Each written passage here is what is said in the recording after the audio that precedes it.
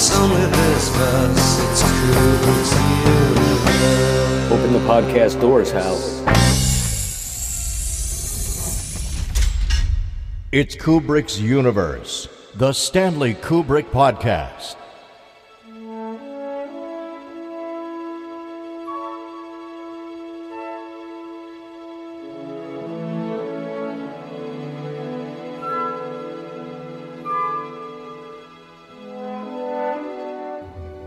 Hey everyone, thanks for tuning in once again to Kubrick's Universe.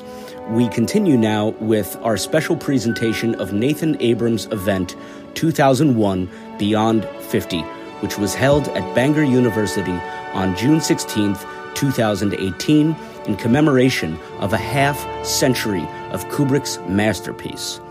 In this, part 4, we are super psyched to bring you a very cool panel discussion from those who actually worked on 2001. Yes, I'm not kidding. Like panelists, people who actually worked on it. You heard that right. I sang it horribly, but you heard it right.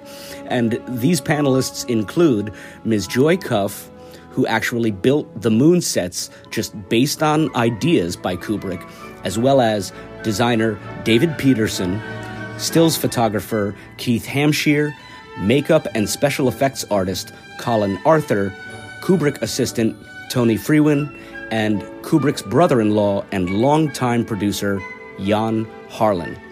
So, the first panelist in this section is Joy Cuff. Joy Cuff trained in fine art at Kingston School of Art and has worked and is still working as a freelance artist, designer, and graphic designer from when she left Kingston in 1964. Her first commercial role was as a sculptor on the classic TV series Thunderbirds. Joy sculpted the puppet heads of the baddies in plasticine. But her most memorable project was working closely with Stanley Kubrick on 2001: A Space Odyssey, designing and constructing the moonscapes. While on the set of 2001, she met the matte painting artist Bob Cuff, who had been employed with special effects cameraman John Mackey to produce the iconic shot of the astronauts entering the pit on the moon where humans have discovered, or rediscovered, the inert monolith. These days, Joy remains a volunteer at the Kubrick Archive at the London College of Communication, which she's been doing for the past 11 years and counting. But who's counting? I was working at MGM at the time. No, this is what I was going to MGM. I was working at Merton Park Studios, and I needed another job. And they on the list, I was in the union, so you look down the lists. And I've got a scrapbook here. And in my scrapbook, I've kept just bits, and I wrote to MGM because they wanted a model maker for landscapes, not moonscapes, landscapes. They said. So I wrote in about September. I don't have my copy because you didn't have things. You wrote it by hand, you know. And on Christmas Eve, I got the reply, and it said. I'll get my glasses out. What year was that? 1965, Christmas 65. 20th December 65, having viewed your letter to John Hoseley. John Hoseley. John Hoseley? Yeah. Dated 21st of October. Yep. Yeah, it's dated 21st of October. It appears conceivable that you may have an aptitude for animation, cell work, and or sculptural landscapes. Please contact me if you are desirous of this interview. And I've never forgotten the telephone number, which is Elstree 2000. That was the MGM number, wasn't it? Yeah. Yes. So I rang up, and then it took ages. They said, yes, all right, we'll give you an interview. And in the meantime, I went to work on Fahrenheit 451, which didn't take very long. But then the 18th of Feb, this letter is to confirm your engagement, because I went round and I said, yes, I'd like to do, I could do the modelling, so I did sculpture and painting, that's what I was. And I worked on Thunderbirds, but I'd already left Thunderbirds, so it wasn't as though I was poached, as some people say I was, but I wasn't. And my engagement commenced on Monday the 21st of February 1966, and your salary will be £16 per week. And my dad went, what? £16 a week was a fortune. But it's only for 2 weeks, because you had to prove, didn't you, that you could actually do the job. Because nobody had built the moon sets before, and it turned out it was moon sets. And then I started the following week. Monday morning arrived. You start at 8 o'clock, and you work right through till 6. And I met Stanley also. He always met, didn't he, everybody that worked for him. And he came through the door onto the stage, and there were the big stages. I was on 5. Yes. 5, and that's right. And the wheel was on 6, wasn't it? And not one person came through. And of course, in those days, you don't have masses of photographs of people everywhere, all on television and Instagram and whatever, Facebook, and you know exactly what people look like. And I wasn't quite sure, because 3 people walked in, all American, all the same size, all practically the same age, and all wearing navy blue, dressed basically the same, kind of casually. But the one in the middle was Stanley, because he put his hand out first and said, hi. So that's how I met him.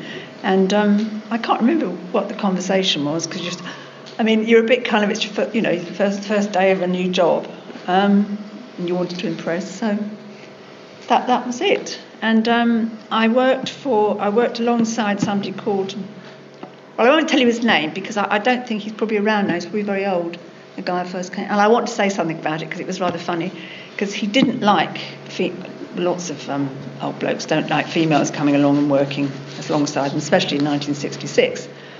And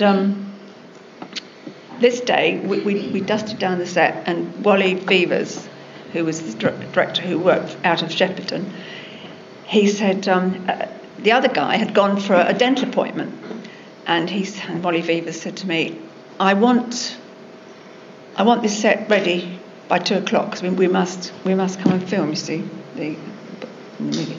So I did. I worked through the morning, worked through my dinner hour, like you do. I mean, I've always done things like that anyway, and it was all ready. And then along comes John, and he says, what are you trying to do? Work yourself out of a job?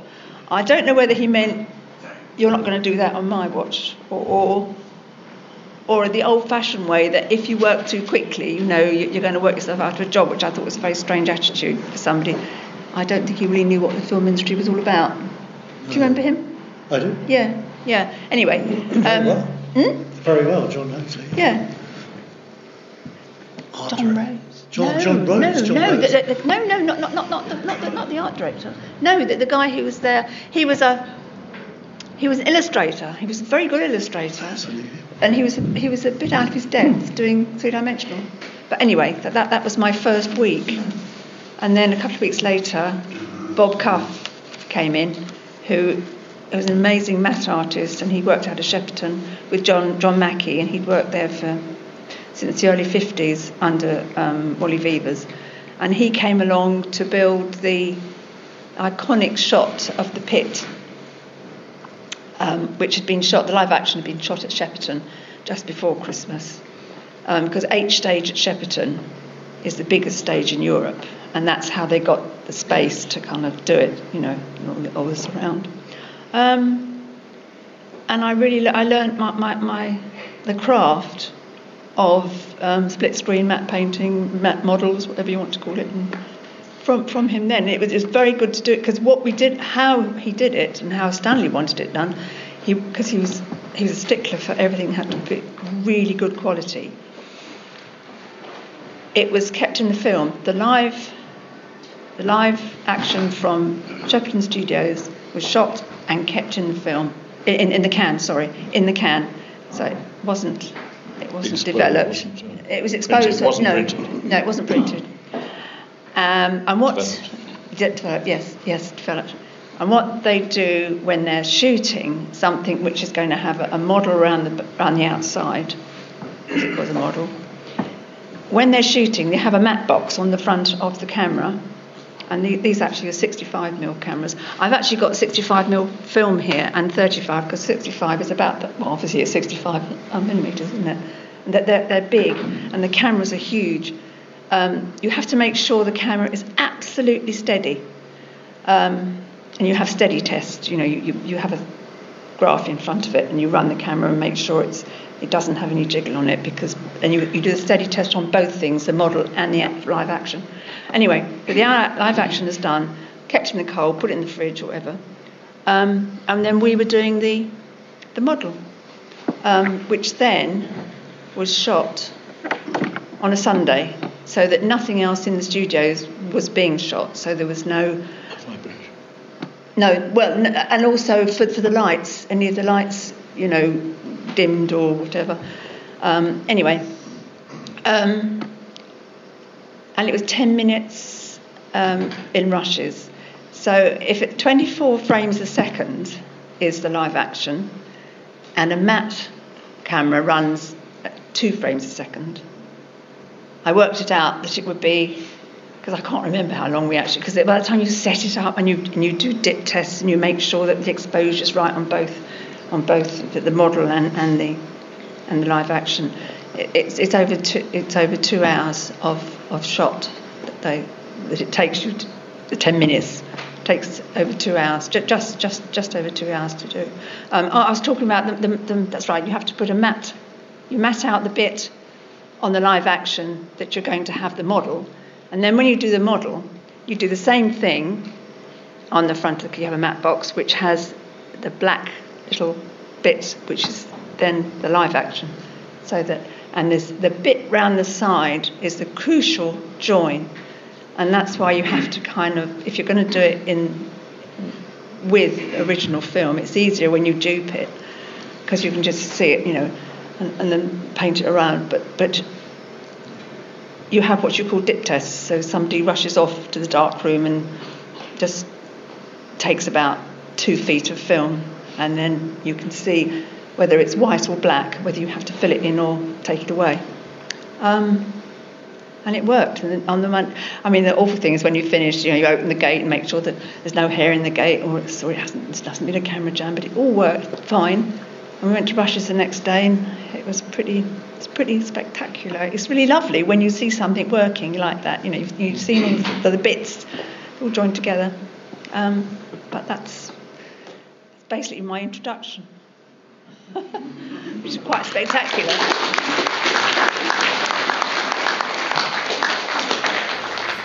Next, we're going to hear from David Peterson. David Peterson got his start at the Newport College of Art, but then moved on to London University in 1965. And in 1966, he was recruited to work on 2001: A Space Odyssey. After that, he moved on to multiple different jobs, including artistic director and artist-in-residence for many different projects around Wales in the United Kingdom, including being the chairman and founding member of the Association of Artists and Designers in Wales. He also went on to start up his own art, craft, and design business in 1982 called Myfyrfa Peterson Productions. Gosh, I hope I didn't butcher that. I think I did. Myfyrfa, Myfyrfa. Myfyrfa Peterson Productions. At any rate, in more recent years, Mr. Peterson has been a guest speaker and a consultant for numerous associations and events. We're going to hear from him now. You've got my first letter of confirmation up there, and my salary was £25 a week. I'll tell you why. That's because you're a male. It absolutely. Mine was 14. Should we change the subject? No, because all the blokes that worked after, well, even for me, somebody came in after me, he got twice what I got. Should we go back? Well, yeah, I was riding on a bus I just finished college and university, and I needed a job, and I thought, well, I go and offer my services to Henry Moore, the sculptor. And I was on a bus and I was reading a paper, I think it was the Telegraph, and in the adverts it said sculptors wanted, apply Hawke Films, Boreham Wood. So I actually got off the bus and I was with a friend and we went up to the reception, and the reception said, have you got a union card, an ATTI? ACTT. And I said no. And I said, don't say that in the advert. So what have you come for? And I showed him the advert, and he rang up and he said, there's a bloke at the door here.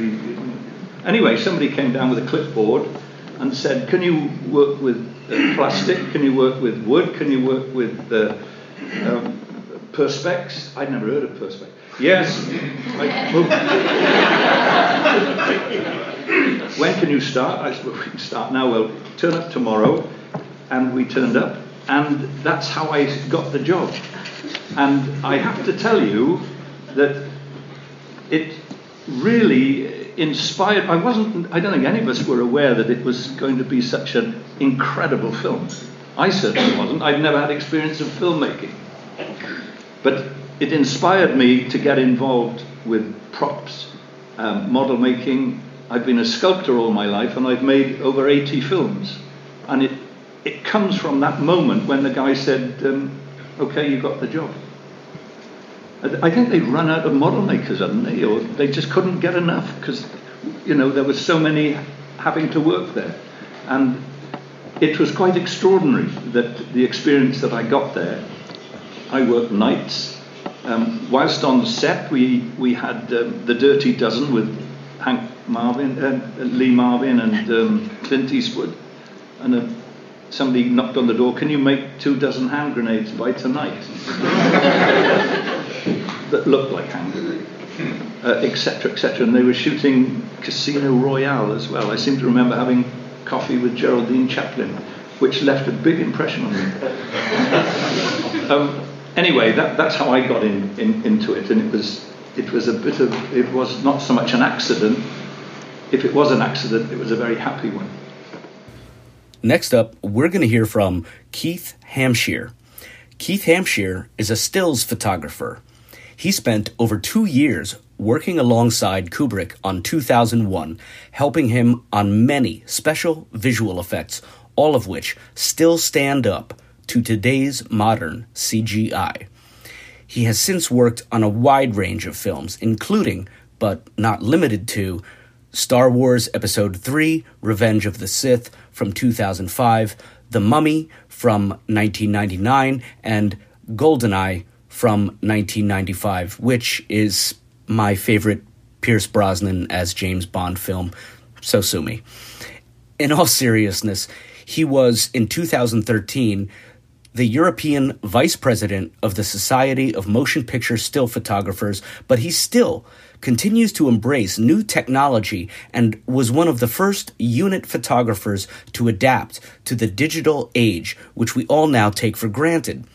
He's gone on to develop his own company that produces 360-degree virtual movie sets. Here's Mr. Hampshire now, speaking about his experience as a still photographer on 2001. I suppose it's my turn now. First of all, we could skip you. Yeah, please. Yeah, I have had a checkered career up until the point of 2001, which I won't go into, but I was a child actor. During that time, I met a photographer called Johnny J. And Johnny J was the actual stills photographer during the making of 2001, during the main production.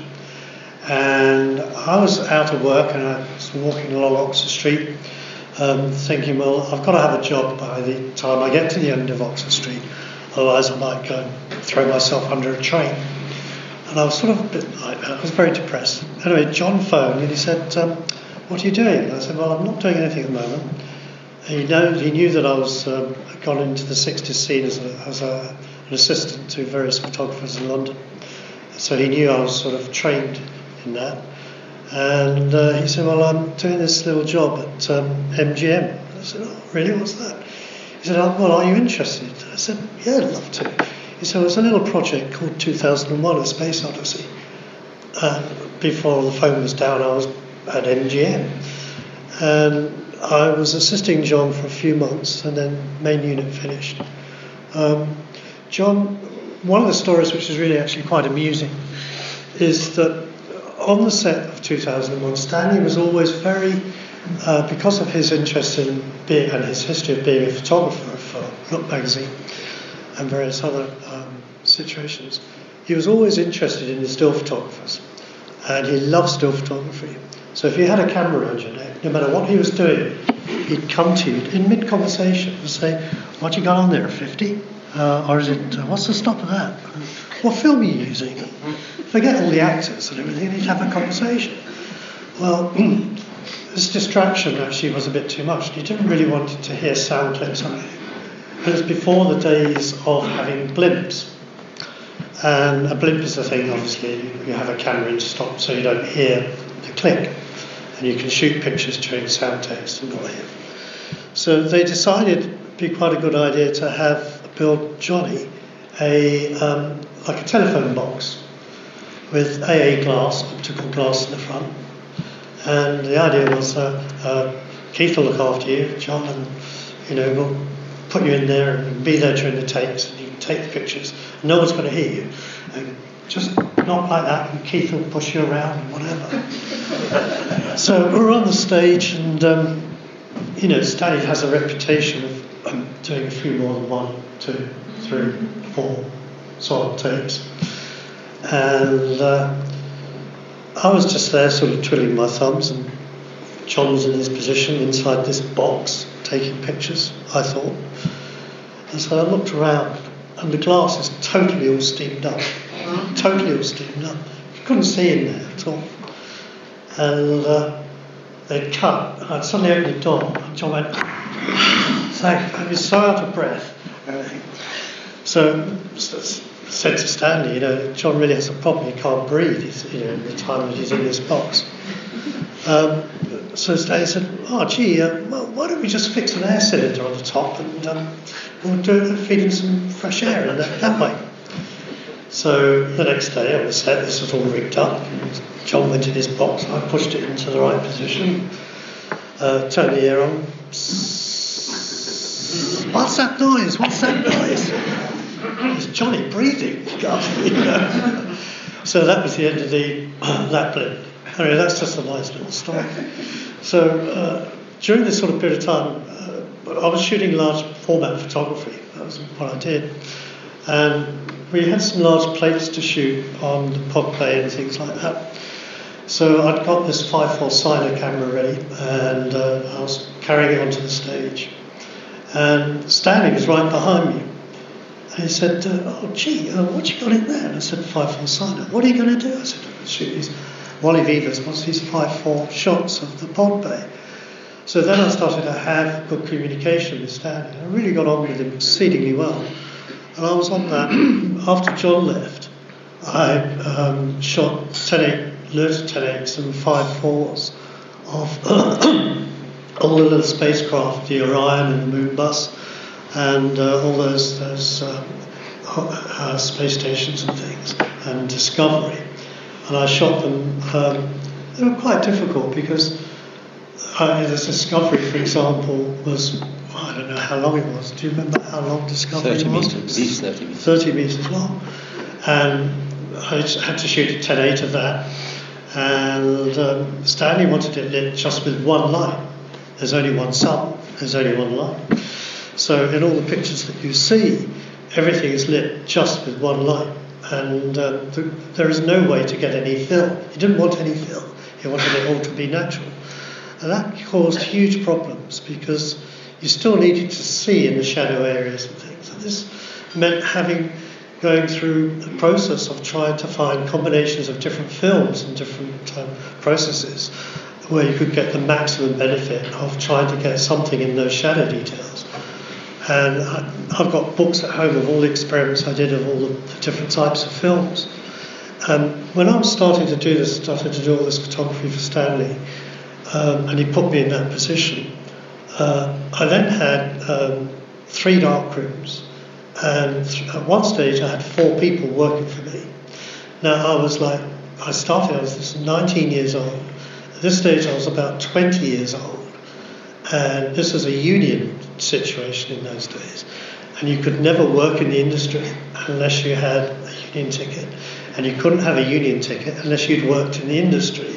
So it's a catch-22. And most people who got on the industry got in the industry through a post room or through a process like that. So there was never any proper way of getting in the industry. And it was my job. I was resented by the outside a lot. There was a proper lab at MGM, Stills Lab, and there were a lot of problems there of me having my own laboratory and people working for me. And some of the people working for me had actually already worked for a Stills for Brain Studios in the lab there. And this little 19, 20-year-old upstart was interviewing people who were printing professionals and working in the studios, and this all got back to the unions. It became a little bit of a problem. But anyway, Stanley managed to solve that and sort that out. But going back to photographing all these little objects and all the tests that I did in the labs, I found that with a 10-8 camera, we had a whole stage where all these models were, and you had the one light, which was invariably something like a 10K, which was as far back in the corner of the stage as I could get it. So the light would carry far, so you wouldn't have any grading of the light. And then I used to shut the stage up and then just walk away for the weekend, because my stop was like 132 on a 10-8 camera. And I'd done all the movements that I could to carry on the depth of focus, but I still didn't know whether it sort of worked. But it did all prove to work out quite well. But one of the films that became amazingly successful, of all the ones that I tested, was, funnily enough, a Polaroid film. And at that stage, Polaroid had just brought out a film called PN55. And it was a Polaroid film with a negative. And I found that film, the grade of that film was far superior to 10.8. So I was able then to start shooting 5.4. And I'd carry much greater depth of focus because I'm shooting in a smaller format. And, it became a little bit better. But the great thing about that film, it was the gradation on it, the gamma on it was so incredible that I found I was carrying shadow detail that had never sort of been able to be carried before. And Stanley was just over the moon about all of this.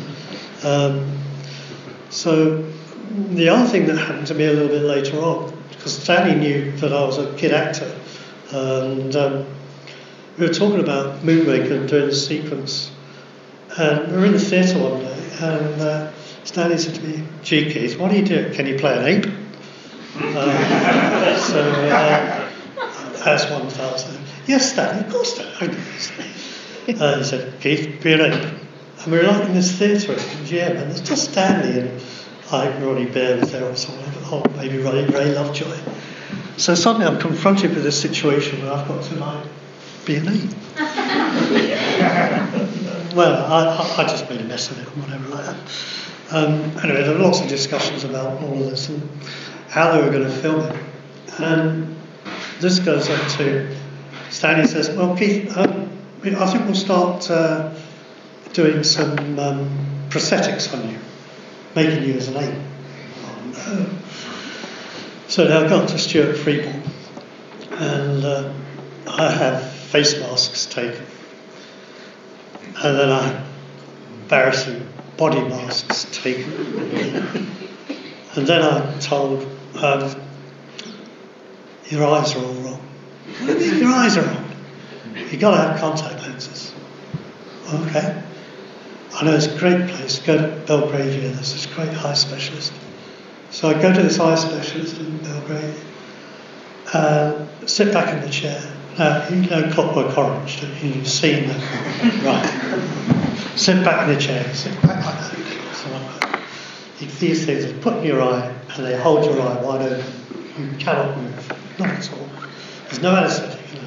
"What are you doing?" Saying, "We've got to make a cast of your eye." "What for?" "We've got to make these lenses." Okay.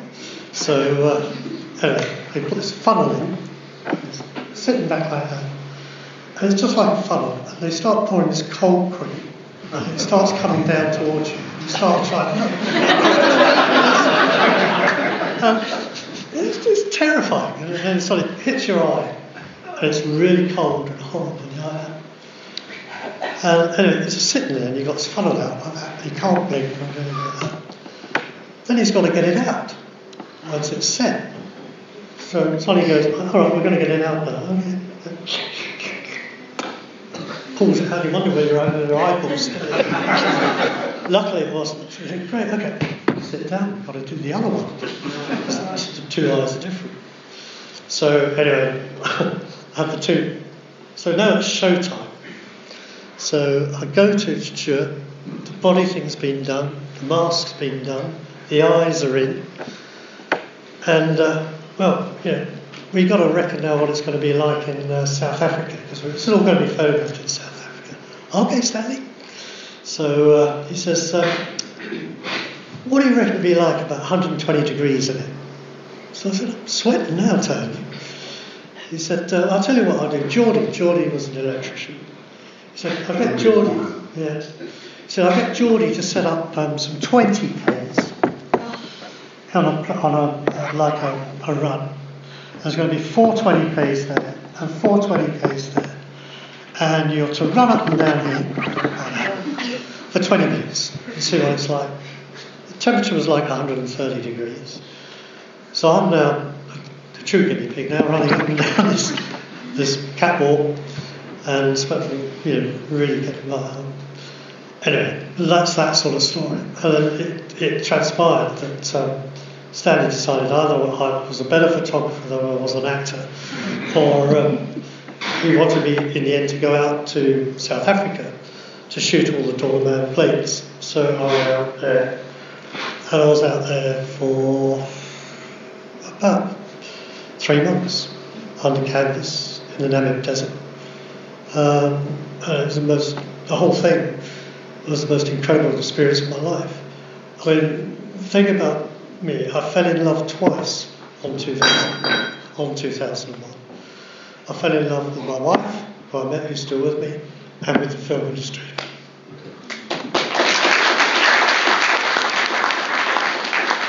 Our next panelist is Colin Hart Arthur, who was raised in the south of England and at the age of only 17 began an intensive 6-year course training in the fine art of sculpture, first at the Guildford School of Art and then followed by his final studies at the City and Guilds in London. Later, while working at Madame Tussauds Waxworks in London, he was invited to assist on 2001. This led to over 20 years of continuous occupation in the film industry worldwide, working in a wide variety of disciplines: makeup, set decoration, and special effects. Here's Mr. Arthur sharing his experiences working on 2001. Where do I begin? I start with sculpture, and I kind of finish with sculpture. I was at art school in Guildford for about 4 years. I went on to the City and Guilds School of Art because in the early 60s, the wheels fell off Guildford Art School and there was a student sit-in. And the course that I was doing just kind of stopped. So I went on to the City of Guilds School of Art in Kennington. I was very lucky with the professor that I had. He was a man called Michael Rosello, who used to do portraiture for Madame Tussauds. And he was my principal professor at Guildford Art School. We got on very well together, and we used to do moulding together. If the students would do a piece of work for a project for the school, but they didn't know how to do the moulding. And Michael Rosello is a trained opera singer, and in the evenings he'd say, "Come on, Colin, we've got to do some moulding," and he would sing arias while we were throwing plaster at clay sculptures to make the moulds of them. It was a process where you used to push brass shim, just stuff glass about this thick, cut it into strips, and you put it into a clay model, into a form that when you've got the plaster on it, you can take it to pieces. You put soft soap on the inside and you fill it with plaster and open it. I went on to Kennington School of Art, and unbeknown to me, but Michael was talking with Madame Tussauds, the management of Madame Tussauds, because they were going to Bernard Tussauds, the great-grandson of Madame Tussauds. His children didn't want to carry on and be work in the Madame Tussauds workshops. So they wanted somebody to come in and take over from Bernard Tussauds. And Michael recommended me. I go up to Madame Tussauds. I was being paid £18 a month, not a week, £18 a month to work at Madame Tussauds. I was there for about 18 months, maybe a little bit more. And the film industry used to make contact with us. And because of the position I was in the management of the... Management not so much as a technician a sculptor, a young sculptor who knew modern materials. And so...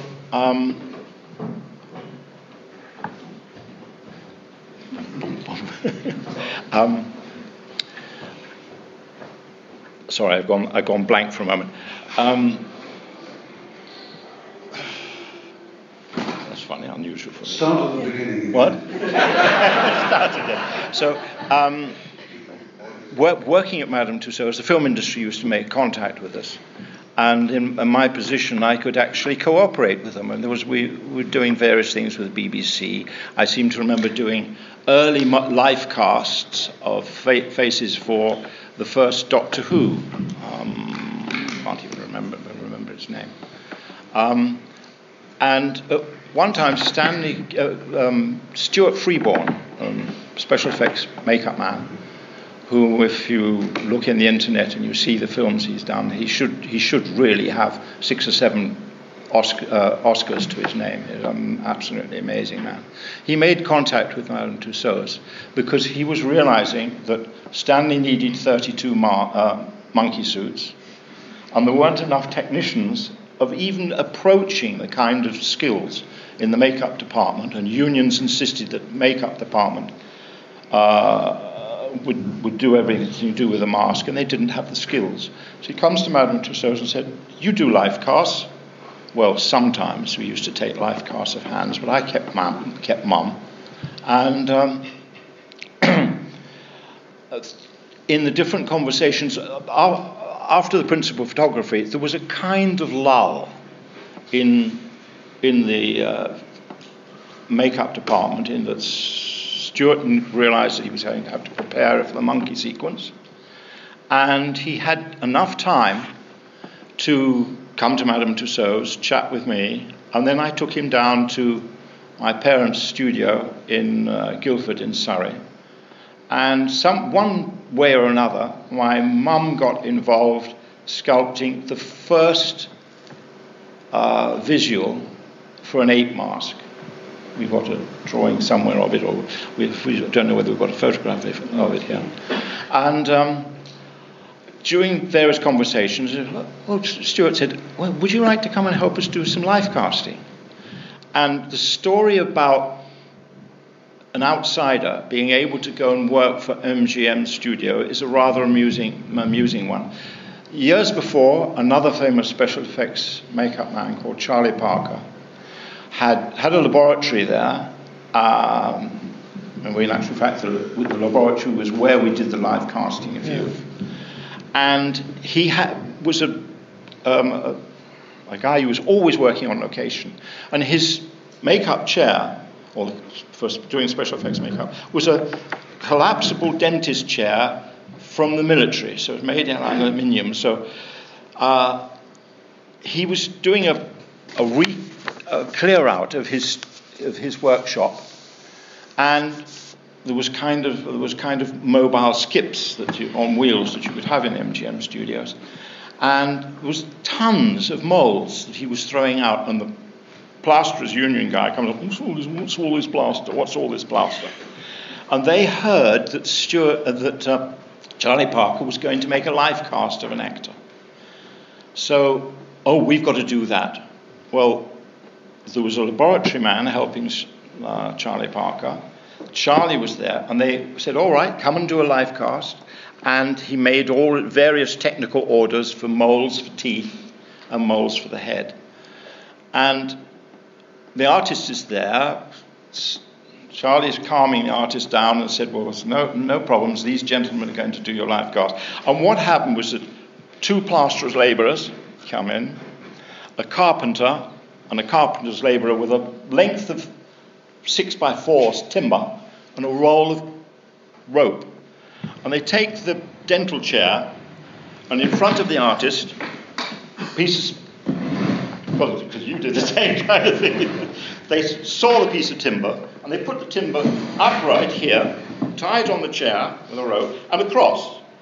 And Stanley says, not Stanley, Charlie says, well, to his assistant, I'm going down to the bar, you give me a ring when this is done. So in front of the poor artist, there's buckets and spades and shovels that look like something for the beach. And as he goes out, the artist is there with his arms with a beam through in the back, like that. And he's like that. Well, they went through a plaster moulding process. There's been so many accidents. You hear about them, so many accidents in plasterers. And you know, the principal sculptor for Ray Harryhausen, whom a lot of you probably have heard the name, the principal sculptor who knows about making molds, allowed a plasterer to make a mold of her hand, couldn't open the mold, and she lost her finger because the plaster heated up so much and it ripped her finger off.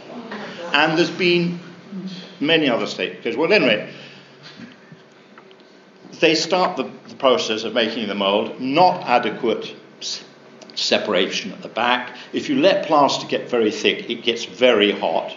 There's a trick. You can work with plaster. If some modern moulding materials weren't available, you can do things in plaster. But anyway, the lab assistant says, Charlie, you better come up here. Well, what's the problem? What's the problem? The actor, the mould's on him, and it's got some kind of separation here. I don't know what they used. And the whole thing's getting very hot. And the artist has got up with the chair attached. And he's moving around like this, smashing the laboratory to pieces, because all in the walls of the laboratory there were cupboards with gelatine, all of the things for making blood and things like that. And Charlie comes in the door and finds this situation. It calms the actor down, and the trick then is to take a chisel, a nice thick blunt chisel, and have the confidence to put it like that and hit it very hard with a hammer. That explains a lot. Well, no, that's it. And pop, the thing goes open. From then on, a plasterer in MGM was never allowed to touch an artist. So now Stuart has the situation where he can't use the plasterers department. And so he's looking around for people to make molds, and he came to Madame Tussauds. And it goes on from there. Well, thank goodness for that accident in the plaster department. I ended up on 8 weeks sabbatical leave from Madame Tussauds, and 20 months later, I was using the same plastics that we used to make the masks. Put a mask on Keith, used the same plastics for making flying models for the Battle of Britain, 400 flying models, and then on in the film industry. Thank you, Stanley, for having such a fantastic project, and to Stuart and Charlie, who helped get me into the industry. Next up is Tony Frewen. Tony Frewen is a writer, but he was also personal assistant to Stanley Kubrick from 1965 to 1968. all throughout the production of 2001: A Space Odyssey. And then Mr. Frewen rejoined Kubrick as his personal assistant from 1979 until Kubrick's passing in 1999. These days, Mr. Frewen represents the Stanley Kubrick estate. He's also been the writer of the 2005 film Color Me Kubrick, as well as the documentary What Is Out There, which was a segment on the Blu-ray release of 2001 back in 2007. And he's also been the associate producer of the indispensable documentary Stanley Kubrick, A Life in Pictures. I'd like to say a few brief words about how I met Stanley. There are also sort of illustrative of what Keith was saying. But one small footnote, you should have mentioned Charles Parker did the makeup and a lot of the special effects on John Huston's Moby Dick. It was made out of boron wood. Has anyone here ever seen the Huston Moby Dick? Yeah. I mean, it's the best Moby Dick. I mean, it's a wonderful bit of filmmaking. But it was all made out of boron wood, and well, with some location work in Ireland and Wales. Well, anyway, back in the early 60s, I and my friends tended only to go and see foreign language films. You know, this was the era of Fellini, Bergman, Buñuel, the French Nouvelle Vague, and so on. And we didn't go to see English language films. You know, it was all sort of Post Eisenhower, Doris Day, Rock Hudson, all that sort of shite. And yeah, I mean, it was really pretty awful. My father had worked in the film industry, and I hated all the films he worked on. You know, dreadful films. You know, Moby Dick, Dam Busters, School for Scoundrels. I thought, you know, what rubbish films. It was only a long time later that I sort of appreciated just what they were, how good they were. Anyway, he had sort of worked his way up in the film industry and was sort of head of, I think, studio management. It was called MGM Studios. Well, the top dog at MGM Studios was a guy called Kim Hernes, who believed that a film studio, or any corporate entity for that matter, should be run like an army barracks. You know, and this was reflected in the union setup of the film industry.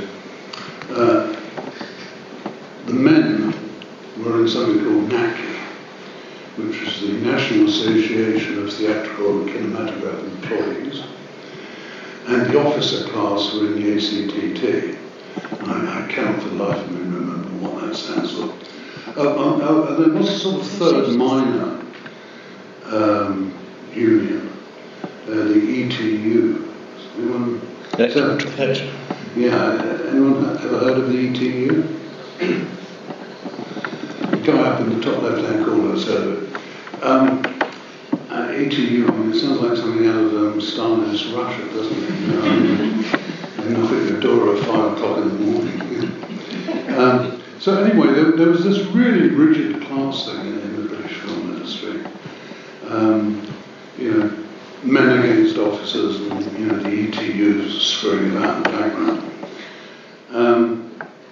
Well, Stanley came into MGM Studios as what was known as a renter. Though MGM were financing the film, he was what was known as a renter. You know, he was going to come in and purchase facilities of the studio.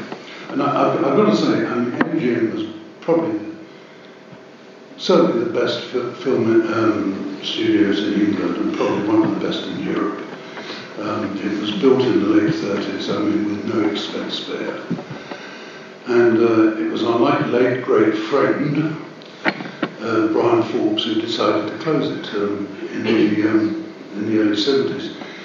And he kept it open. The other studio down the way that everybody thought was just an awful studio, that's ABPC, which is it's gone under all sorts of names. I mean, you can date somebody by how they refer to the studios. You know, I call it the ABPC, which is late 50s. I think, what is it now? It's Elstree Studios. Elstree Studios, Big Brother and all that sort of nonsense. And It's a much smaller studio. They sold off the back lot, and they sold off this, and they sold off that. So anyway, he was MGM. My father had a big argument with Kim O'Ness and thought, screwed the job, and left MGM, but started back on Monday working as a kind of factotum for Stanley. This was about July of 1965. Anyway, my father said to me, listen, we're starting out the pre-production of this new film, and they need a runner on it, a gopher. And I thought, oh God, British film industry. And I said something crass like, well, if it was Jean-Luc Godard, I might be interested. And anyway, my father was on and on. He'd come down and meet the guy, and they need a runner. And I, at that time, was working in an ice cream factory in Bournemouth in the deep freeze. But there was promise of middle management. Well, the company went bust about 2 years after I left. Anyway, so my father was on and on, and I thought, oh Christ, in the end, the only way I'm going to get him off my back is to actually go down to the studio and go through all the motions of making this guy. I said to him one day, I said, who is this guy? What is the film? And he said, well, I'm not sure what the title is. There are several titles. But the director is a guy called Stanley Kubrick, which rang a bell, because in those days I was very active in the campaign for nuclear disarmament and the Committee 100. And this, funny enough, Dr. Strangelove was the one English language film we all wanted to see. And there was a tremendous amount of anti-Americanism around at that time. America to us was, coming back to what I said earlier, was, Eisenhower and Doris Day and, Senator Joe McCarthy. This was not a progressive country at all. Whereas we all listened to jazz, Charlie Parker, not the makeup artist, the alto saxophonist, and Dizzy Gillespie and people like that. And that was a kind of parallel, other realm of America. That had nothing to do with Eisenhower and Doris Day and Rock Hudson. And it rather surprised us and made us sort of think twice about our ideas about what America was. There was Lenny Bruce and this and that. But here was this really dark, yet funny film, Dr. Strangelove, that had taken, this greatest anxiety of the Cold War and made it funny. We got to see it a couple of times. As an aside, there were two criticisms of Dr. Strangelove when it came out that always amused Stanley, and one of them he could never quite understand. I forget the guy's name, but the American Film Institute in those days published a monthly film bulletin of reviews of the latest American cinema. And the guy whose name I've forgotten hated Dr. Strangelove. But he had a strange phrase that he concluded the review with. He said, and I quote, "This film is sight gags for perverts." And Stanley thought that would make a great title for a movie, with a certain guaranteed box office. But we could never understand what this guy meant. Well, perhaps there was a few sight gags, but where did the perverts come from?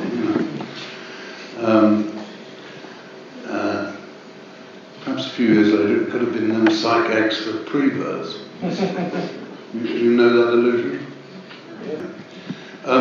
Now the other review, the doyen of American film critics in those days was Bosley Crowther on the New York Times, and he hated the film.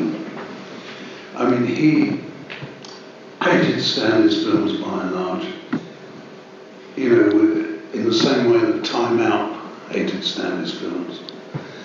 Time Out never liked Stanley, and Stanley often used to say, you know, if you're writing a letter, particularly if you're criticising somebody or, you know, you're making a complaint, just ask yourself, what would you look like if this letter fell into the hands of Time Out? Be careful. Anyway, Bosley Crowther hated the film, and his quote was, Moscow Gold couldn't buy better anti-American propaganda than this film, which to him was a bad thing, but if you think about it, it's a pretty good thing. I mean, for its criticism of the war machine in the States. Anyway, so the name Stanley Kubrick meant something to me, so I thought, oh, well, I'd go down there. My father drove me down on Sunday morning, and this was September 1965, a week after my 17th birthday. And he drove me down to MGM and dumped me in an office. There was a big boardroom table. And surrounding it were all these bookshelves, you know, the sort of thing that 50 years later you'd buy from IKEA, all round, and they were full of books. Books on subjects like cosmology, astronomy, UFOs, and great sections on surrealism, Dadaism, futuristic, fantastic art, and so on, you know, Giacometti and whatever. And I was looking, and I said, Jesus, you know, I wouldn't mind working here just to be able to read these books. And I took down from the shelf a book I'd only ever read about, Patrick Wahlberg's book on Max Ernst. It was always one of my favourites. And I thought, Jesus, you know, and I was sitting down at the desk reading this Max Ernst book, and, you know, all these wonderful fold-outs of Ernst's paintings.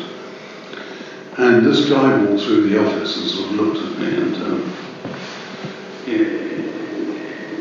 you know, rather dishevelled sort of sports jacket and baggy trousers and an old pair of shoes. And I thought, he sort of looked at me and I thought, who the fuck are you? And I thought perhaps it was a cleaner or somebody. You know. And then we disappeared out and he came back a few minutes later and rather sort of tentatively put his hand out and he said, are you Eddie's son? And I said, yeah. And he said, I'm Stanley. And he sat down opposite me on the table. And he said, you're looking at the Max Ernst book? And I said, yeah. And I said, you know, I'm a big fan of Max Ernst. I mean, back in those days, I mean, surrealism and Dadaism you couldn't give away in this country. I mean, nobody was interested. You know, it was only with the rise of sort of pop art and the rediscovery of those two isms that they were sort of taken aboard and appreciated for what they were. So anyway, Stanley said to me, listen, you know, I'm making this film, and one of the problems I've got in it is coming up with ideas for futuristic or sort of science fiction, otherworldly landscapes. And he said, you know, who should I be looking at? I mean, what artists? Well, since I left school, you know, 2 years earlier, I mean, nobody had ever asked me anything. Not even the time, you know. And, you know, I felt terribly flattered, and I said, well, you know, apart from Max Ernst, you know, Europe After the Rain, Easter, and you know, I mentioned some other artists. And we got chatting, and we spoke about an hour and a half, here, there, and everywhere. So cosmology, did UFOs exist? I mean, what are the possibilities of extraterrestrial life, and so on. And it was really quite something. And he said, well, listen, you know, Eddie's probably told you we need a runner on the picture.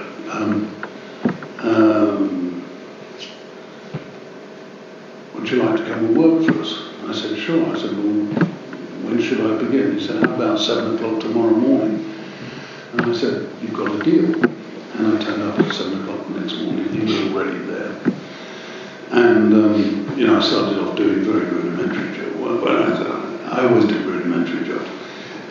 People often ask, what was the kind of hierarchy or structure working for Stanley? Well, to be honest, there wasn't. There was Stanley and the rest of us. Some people might have had certain specialities, but it was Stanley. There was no tiers of middle management and anything. Stanley was in control of everything. And it wasn't always easy working for Stanley, but it was certainly always exhilarating, always challenging. And he had that sort of curiosity about the world that most people, get knocked out of them as kids.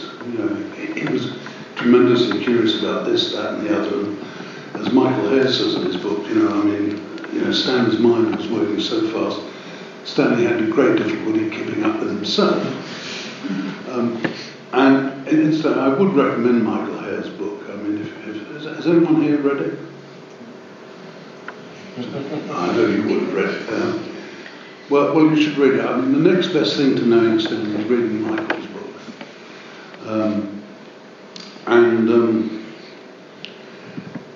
Now I'll just give you a couple of examples. Stanley was always very good. He said to me one day, this was about a week after I started work, he said, listen, somebody from MGM or wherever sent me this script to read. He said, I haven't got time to read it. Can you read it and type up a critique and synopsis and whatever? And I said, no, I can't, And why did I say no? Because A, I hadn't gone to university. B, I didn't sound posh like all those people on the third programme or Radio 3 as it's subsequently known, who discuss books. And it wasn't something I could do. You really had to be trained to this. He said, listen, hold on a second. He said, can you read? I said, yeah. It's a given, Squire. Can you read? Yeah. He said, well, when you've read something, if somebody said to you, what's this book or this screenplay about? Would you be able to tell them? And I said, yeah, of course. And he said, and if they then said to you, do you think this is a success? Does it succeed on its own terms? Is it good, bad, indifferent, whatever? And I said, well, of course. And he said, well, you can type, can't you? Which I said, yeah. He said, well, what's the problem? And I had no answer to that. So I sat down and read the script, typed up, critique, synopsis and whatever. But it was a good example of Stanley having confidence and trust in people that they didn't have in themselves.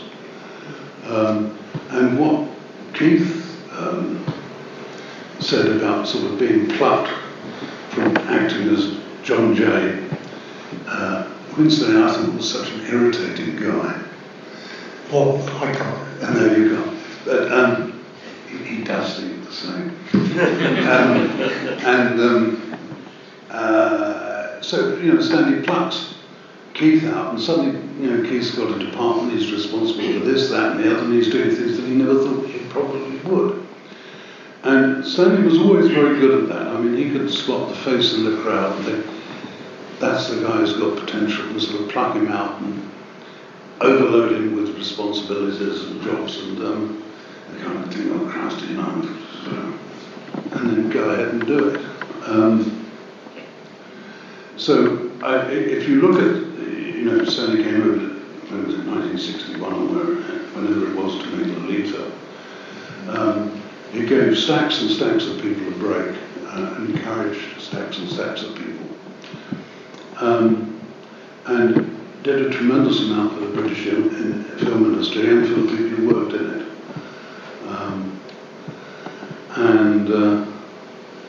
As I say, looking back on it, were it not for Stanley, I'm quite sure I can confidently say I'd now be in ice cream middle management.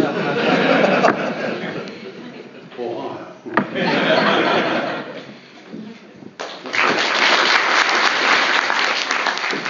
Jan Harlan joined Stanley Kubrick in 1969, initially as producer on an intended feature film on the life of Napoleon Bonaparte, which had been a passion project of Stanley's for many years, but was ultimately, lamentably, abandoned. Mr. Harlan was later executive producer on all of Kubrick's films from Barry Lyndon onwards, and of course he worked with Stanley on many other unrealized projects in between. These days, Jan is a guest lecturer at many different film schools around the globe, and he often serves in juries at film competitions.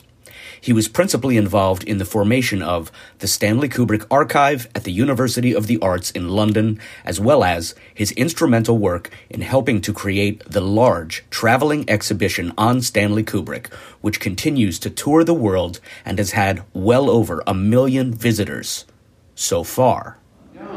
Well, I merely suggested some music on this film. I did not work on the film. I shouldn't be sitting on this panel. I lived in Zurich. Off you go. I lived in Zurich at the time, and I visited regularly Boreham Wood, and I saw the sets. And anyway, I was in touch privately with Stanley, and we talked about music, and I suggested some music, and that's it. Thank you.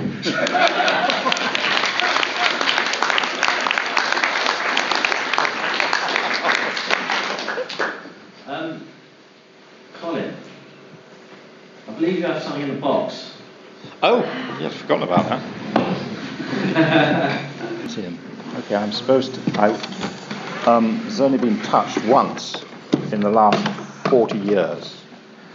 This is an original skin from a mask from the 8s. Keith will tell you people got very, very hot in these suits. They got sweated into the masks, and we had a terrible problem of drying them out at night and sterilizing or just cleaning the whole thing. And I, like a mug, had an idea of using ozone. And the ozonators are put into public places to clean them up so they smell fresh in the mornings. But ozone is the absolute enemy of foam latex. So we had clean masks, but after 3 or 4 weeks, these masks would start to break up. So we used to have to take the skins off the mask and recover them, especially on the principal artists. So what you've got here is a 2001 8 mask. That's just the latex that goes over the mechanical mask. There is one this never been touched, never been passed over, worked on, and that is an original skin. Would you like this to go into the traveling exhibition on Stanley Kubrick? Yes. We have now 1.3 million visitors, and the exhibition goes next to Barcelona and next year to London at the London Design Museum. And this is a genuine article, so it could go into the exhibition. Okay. As a loan from you. Yes, okay. Is that a good idea? Yes, sir. Let's be in touch. Okay. Right. So there you are. I'll bring it up closer to anybody wants. You're a bit slow there, Colin.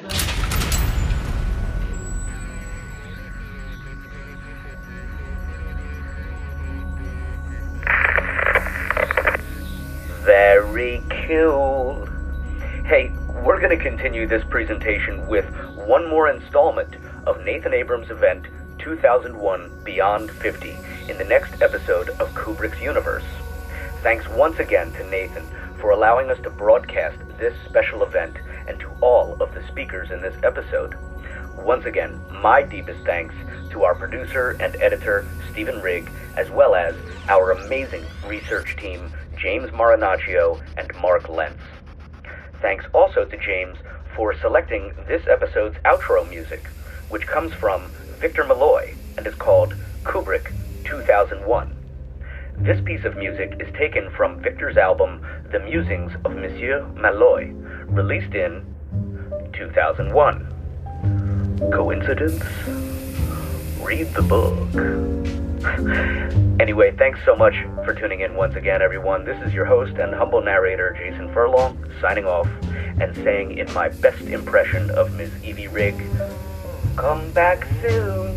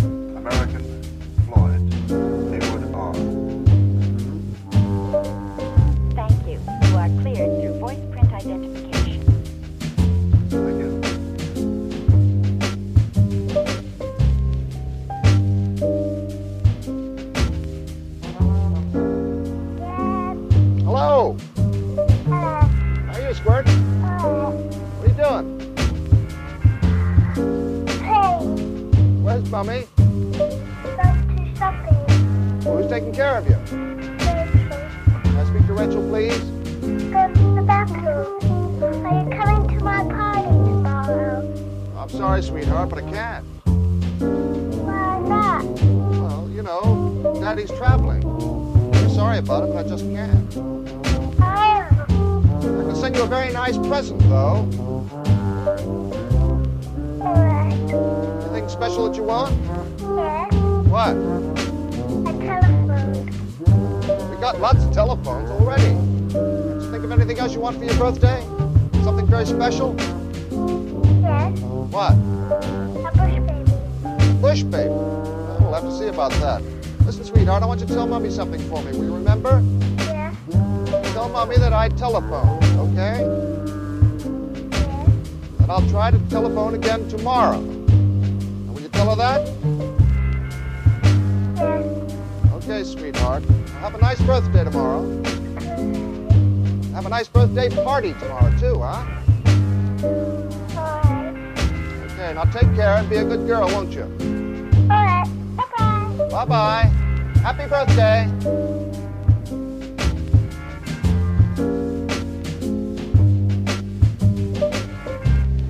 Well, how is Gregor? Oh, he's fine. He's been doing some underwater research in the Baltic, so I'm afraid we don't get a chance to see very much of each other these days. Well, when you do see him, be sure to give him my regards. Yes, of course. Well, where you all off to? Up or down? We're going home. We've just spent 3 months calibrating the new antenna at Chilenka. What about you?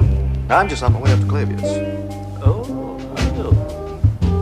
well, Dr. Floyd, I hope you don't think I'm being too inquisitive, but perhaps you can clear up the great mystery about what has been going on up there. I'm afraid I don't know what you mean. Well, it's just that for the past 2 weeks, some extremely odd things have been happening at Clavius. Oh, really? Yes, yes. Well, for one thing, whenever you phone the base, all you can get is a recording which repeats that the phone lines are temporarily out of order. Well, probably having some trouble with their equipment or something like that. Yes. Yes, that's what we thought was the explanation at first, but it's been going on now for the past 10 days. You mean you haven't been able to contact anyone for the past 10 days? That's right. Oh, I see. There's another thing, Haywood. 2 days ago, one of our rocket buses was denied permission for emergency landing at Clavius. Well, that does sound odd. Yes, yes. Yes, I'm afraid there's going to be a bit of a row about it. Denying the men permission to land is a direct violation of the IAS convention. Yes, of course, of course. Will the crew get back all right? Yes, yes, fortunately they did. Oh, I'm glad about that. Dr. Floyd, at the risk of pressing you on a point you seem reticent to discuss, may I ask you a straightforward question? Well, certainly. It's Kubrick's universe. We just live in it.